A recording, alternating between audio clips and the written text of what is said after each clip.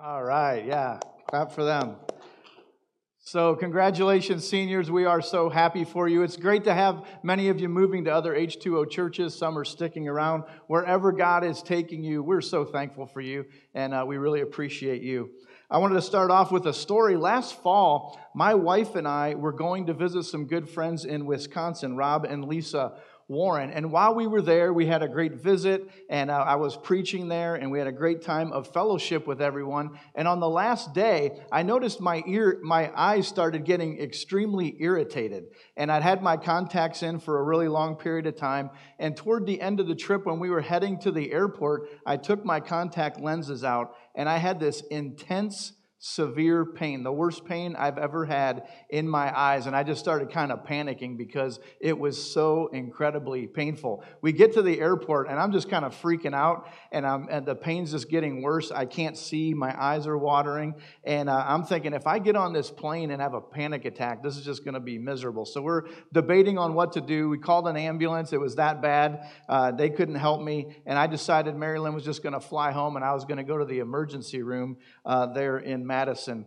And I found out that I had corneal tears on my eyes from my contact lenses, which was one of the most, again, painful things that I could experience in the next few days. I went to the optometrist, and they said, yeah, this is a really painful thing. When I went to the emergency room, they gave me these drops instantly that just took away the pain. It was incredible. I was at a 10 pain level, and they dropped these things in my eyes, and the pain went down to a 0, and I was like, give me a squirt bottle of whatever that is. That is amazing medicine. They said, we can't do that. It's kind of a powerful thing that you can't just keep squeezing into your eyes. They gave me some Vicodin. I sold that on the black market and paid for my emergency trip. Just kidding.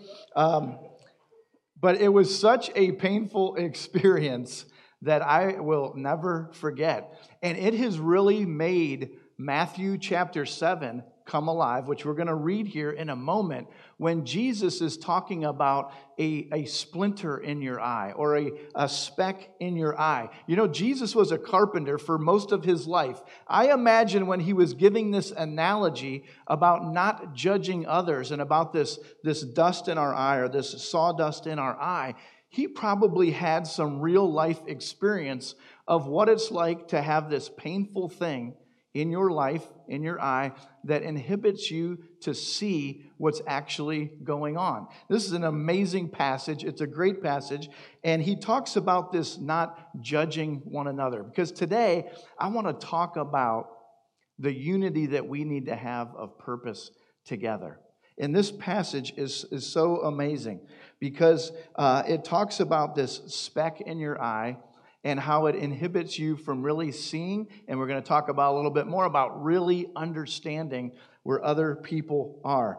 And there's two kinds of judgment in the Bible, just to clarify this before I read it. There's a judgment that we're supposed to have in our lives. You know, when we see somebody steal or we see somebody doing something dishonest, we look at that in judgment and we say, yeah, we believe that that's wrong. But then the Bible talks about this unhealthy judgment that we can have toward one another, where we think negatively about people, that kind of judging. Or we look down on people that have different views or do things that we don't prefer. And that's what Jesus is talking about here in Matthew chapter 7. Let's read 1 through 5. Jesus says this, "Do not judge, or you too will be judged. For in the same way you judge others, you will be judged. And with the measure you use, it will be measured to you. Why do you look at the speck of sawdust in your brother's eye and pay no attention to the plank in your own eye? How can you say to your brother, 'Let me take the speck out of your eye,' when all the time there is a plank in your own eye? You hypocrite! First take the plank out of your own eye, and then you will see clearly to remove the speck from your brother's eye." So Jesus gives this analogy that you want to take this speck out of someone else's eye. I would imagine if you didn't have a mirror back in that time and you got something in your eye and you're in incredible pain, you're like, you just need help. And this person's coming along wanting to go into your eye, into something very sensitive, into your pain. But they have a plank coming out of their own eye. So they're probably in their own pain. They probably have their own vision inhibited, and they are not going to be able to help each other.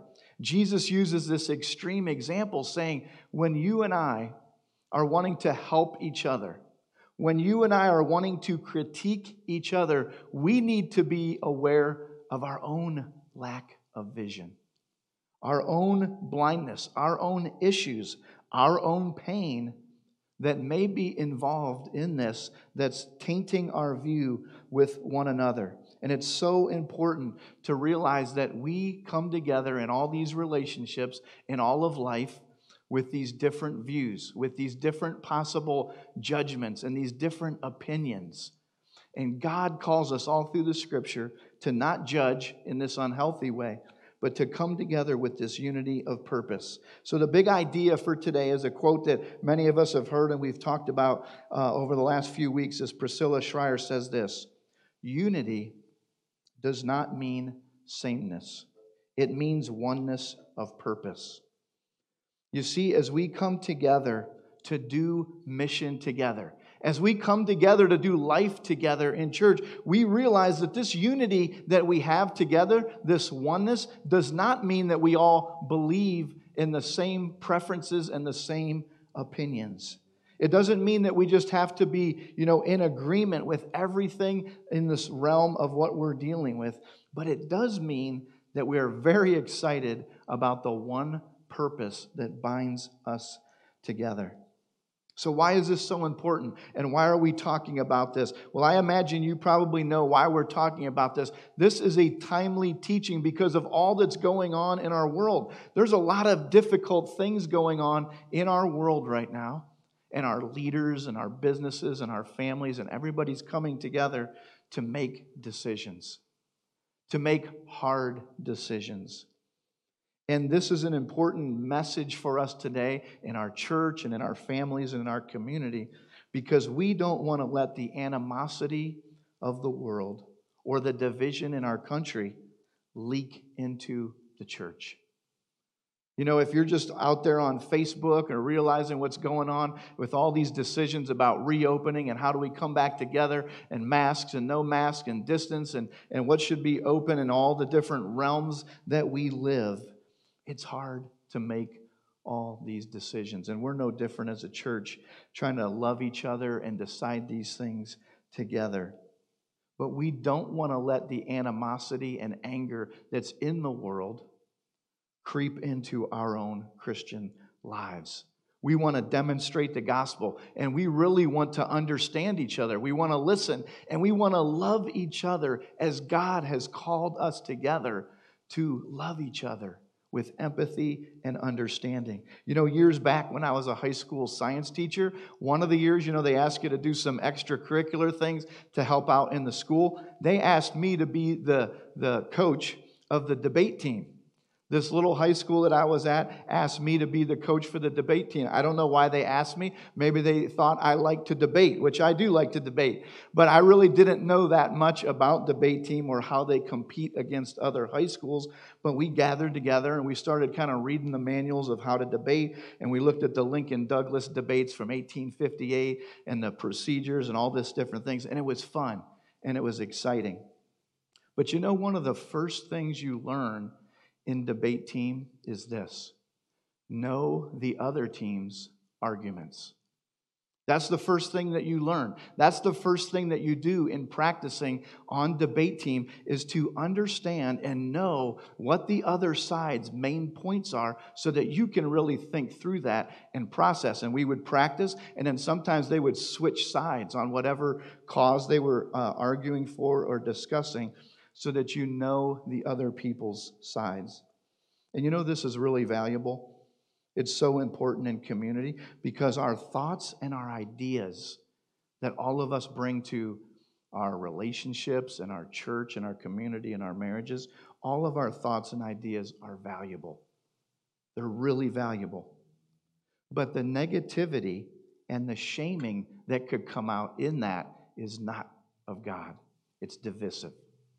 We need to be able to have a healthy place where you and I talk about our ideas and we share our thoughts and the things that we're reading and the things that we're pondering. We can talk about those, and that's awesome. But the negativity and shaming that could come out of that only brings division and brings us apart. I was reading on Facebook. I'm not on Facebook very often. I don't enjoy Facebook that much, but I was trying to just stay tuned in. And I was reading some things from two Christian people that I respect, not in this town, some people that I've known from back in the day, people that I love and respect. And I was reading their commentary on everything that's happening in this world, and they could not have been more polar opposite. I was just shocked in reading these. These are people that love the Lord, people that look to the Bible for answers. And one person wrote something just so strongly on this side, and the other one was so strong on the other side. And I was just shocked. I was like, wow, this is something that we really need to talk about. This is something that we need to bring to the light so that we're doing it in a godly way. And I've noticed something that's a difficulty in all these relational troubles that we have, is we have this possibility of mixing up truth with stereotypes, or we mix up the truth with these assumptions about what the other people are believing. And it can be really difficult to work together when we do this. And I'm going to just give you an idea here. I kind of gathered some thoughts, and I just kind of articulated it, and you're going to kind of see some healthiness and some unhealthiness in this. But here's some of the things that I put together from what I read. The one side says this: we need to love people by being patient to reopen. We sacrifice to serve and protect the vulnerable. That's so important. Those that don't are impatient, reckless, and selfish. Now you see how at the end of that they kind of put that jab in there? You see how they kind of made that into a negative thing? That anybody that's not living the way that this says they're automatically impatient, and they're reckless, and they're selfish. And this can be a belief on this one side. Now, let's hear the other side and what some of the people are saying. The other side may say it like this: we need to love people by trusting them with freedom. We allow people to work and provide for their families in a safe way.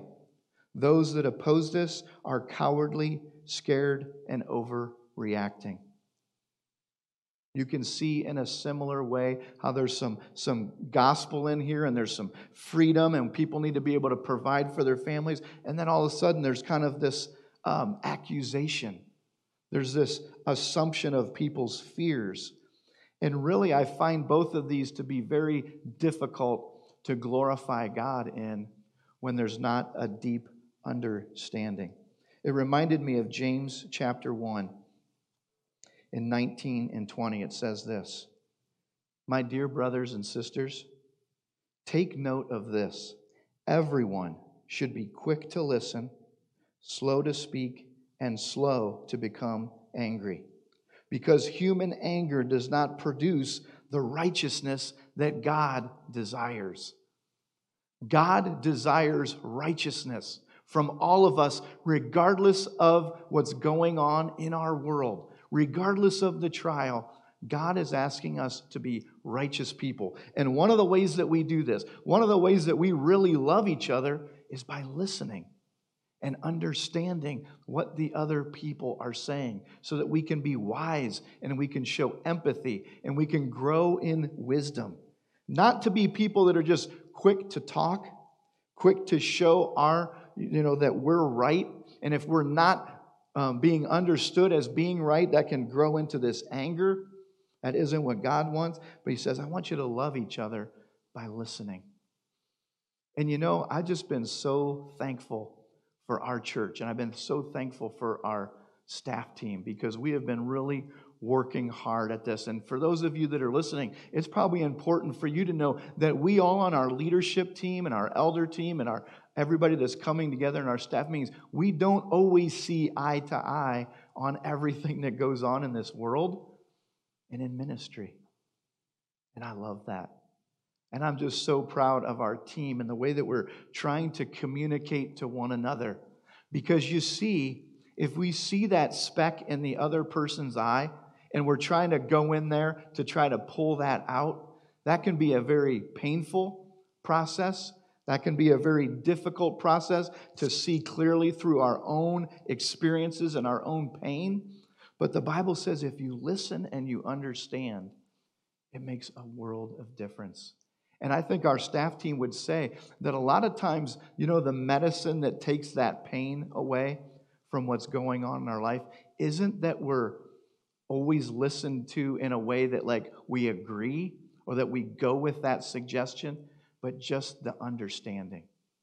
To be able to share something and say, man, people understand me. We might not go with that decision, but just the fact that we understand where you're coming from in your heart, that's important to me. And I know that that's important to many of you.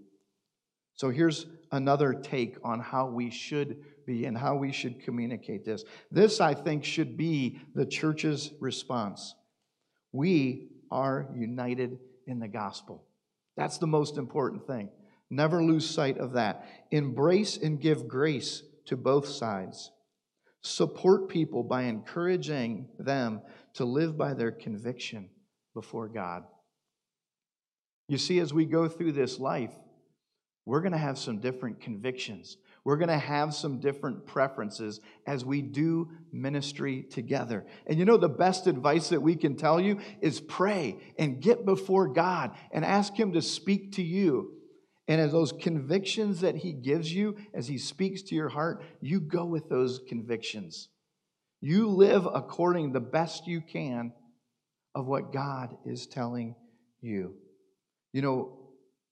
The reason that we can say that with such clarity is because of God's word. In Romans 14, this chapter has been brought up a lot in the churches over this season. And if you're not too familiar with Romans 14, I encourage you to read that chapter today. And what Romans 14 really is about is there's a division. There's a fight going on. There's conflict, and people don't know exactly what to do. And it's about what meats to eat. In just the simplest way, it's over what we eat. And it also talks about what days are sacred and what days are not. And the Christians are having trouble coming together. And in this beautiful chapter, it talks about these things that we've been celebrating. Is number one, we're unified in the gospel. And anytime we can sacrifice or we can hear what's going on with other people, we want to serve them. We want to hear what they're saying, and we want to honor them. And in Romans 14:12, there's a lot in that chapter, but here's just one thing to kind of tie it up. It says, so then each of us will give an account of ourselves to God. It says, as you're figuring out how to live and what decisions to make and to lead your own life, remember each of us has to stand before God and give an account. It says later on, happy is the person that's not condemned by what they approve. So it's about living by our convictions, even though in church and in ministry, those convictions may vary. In Romans 12:18, it says something similar. As far as it is up to you, live at peace with all people. I've been so excited about learning what this means to be at peace with all people. And back to the big idea of this message, that does not mean that we agree on all things. Matter of fact, that's when the real trial of having peace and having cohesiveness together is that when we don't agree on things and when we don't see things the same as everyone else. And I have been so excited that God has called us to this mission at H2O Bowling Green, that we have been doing this mission for over 35 years. We've built this network over the last 10 or 12 years, and as it's become larger and it's become more diverse, there's probably differing beliefs and differing practices, but we have remained committed to our purpose, our number one purpose of the gospel. So I just want you to know, anyone that's listening, we're just so thankful for what God is doing here. And we'll be the first to admit we do not have all the answers. I sometimes sit in those staff meetings and I think, man, if they would just see that I'm the expert on this would be so much easier. Why don't they just listen to me? Don't they know how much I know? Boy, life would be great. I know you've probably thought that too. Don't people see what I'm reading? Don't they know what I understand? And if they would just listen. But if I come to you and say, I'm the expert on this, you should be weary. If anyone says that, I'm the expert and you really need to listen to me, always take that with a grain of salt and bring it to God's word, which is our ultimate truth, our ultimate authority. So I'm thankful that I don't always get my way. I'm thankful that there's times that I am wrong. And I have a loving group of people around me to help me and work as a team because we love Jesus. So thankful for that. So here's our purpose.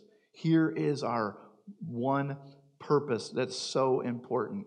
And I hope that you've heard this many times, and maybe you need to hear it again, or maybe you've never heard this before, and you're saying, well, what is this church all about? How do all these different people get together and function together? Because we have a fire in us for our one purpose. And it is said so well in 1 Peter 1, 3 through 9. This is a little longer passage, but I want to read it to you so that you're clear and you know why we love each other, why we work together, why we put everything we have into glorifying God. And here is that passage. 1 Peter 1, starting in verse 3. Really listen and soak this in and meditate on it this week.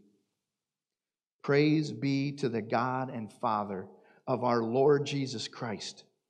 In His great mercy, He has given us new birth into a living hope through the resurrection of Jesus Christ. We have new life because Jesus Christ rose from the dead and we can have the forgiveness of our sins. He rose from the dead and He gave us an inheritance that can never perish. We have an inheritance in heaven that can never go away, cannot perish, spoil, or fail. Wow. This inheritance is kept in heaven for you, who through faith are shielded by God's power until the coming of the salvation that is ready to be revealed in the last time. That inheritance, your heavenly destination, through your faith in Jesus Christ, is held steady by God through your faith. Let's read on. In all this, you greatly rejoice. This brings us joy. It's our greatest joy.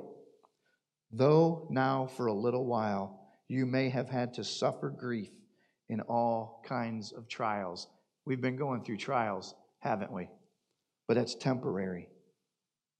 These trials have come so that the proven genuineness of our faith, of greater worth than gold, which perishes even though refined by fire, may result in praise, glory, and honor when Jesus Christ is revealed. Though you have not seen Him, you love Him.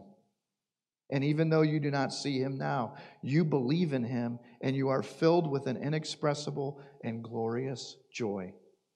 For you are receiving the end result of your faith, the salvation of your soul. Man, that's our prayer for every one of you hearing, that you would have an inexpressible joy, a real fire in you, a peace and a strength and a joy that only comes from knowing that when you put your faith in Jesus Christ, He's living inside of you, and at the end of your life, you are going to be in heaven with Him. The salvation of your soul is possible through Jesus Christ. We're so united. We invest all of our time and our talents and our treasures in that purpose. And that is why we're going to get through this together. And that is why we're going to be unified, because of what Jesus has done for us. So I'm just going to pray and ask that you'd understand that in deep ways, and that God would continue to knit our hearts together. Let's pray. God, what a joy, what an amazing promise that you have given us, Lord, the salvation of our souls. Lord, in this time of trial and tribulation, Lord, help us to be all the more a team that loves you and glorifies you. Give us listening ears. Give us an understanding heart. Give us compassion and empathy, no matter who we encounter or what we hear. And God, we do all that not because we're nice people or we're good people or we have no opinions. We do that because we love you. And we want to love other people so that they would know the hope of Jesus. Thank you, God, that no matter what is going on in the world, we have an inheritance protected for us in heaven. And that is what we give all of our life for. Lord, let that burn in our hearts today and let that overflow into our relationships and every conversation that we have. Lord, we can only do this through your power and your Spirit. And God, I'm just so blessed to be in this relationship with you, to understand that more, and to be in a body of believers that understand that with me. Thank you for this church. Thank you for the unity. Thank you for the love and the understanding. Lord, we are truly grateful, and we give you all the glory. In Jesus' name, amen.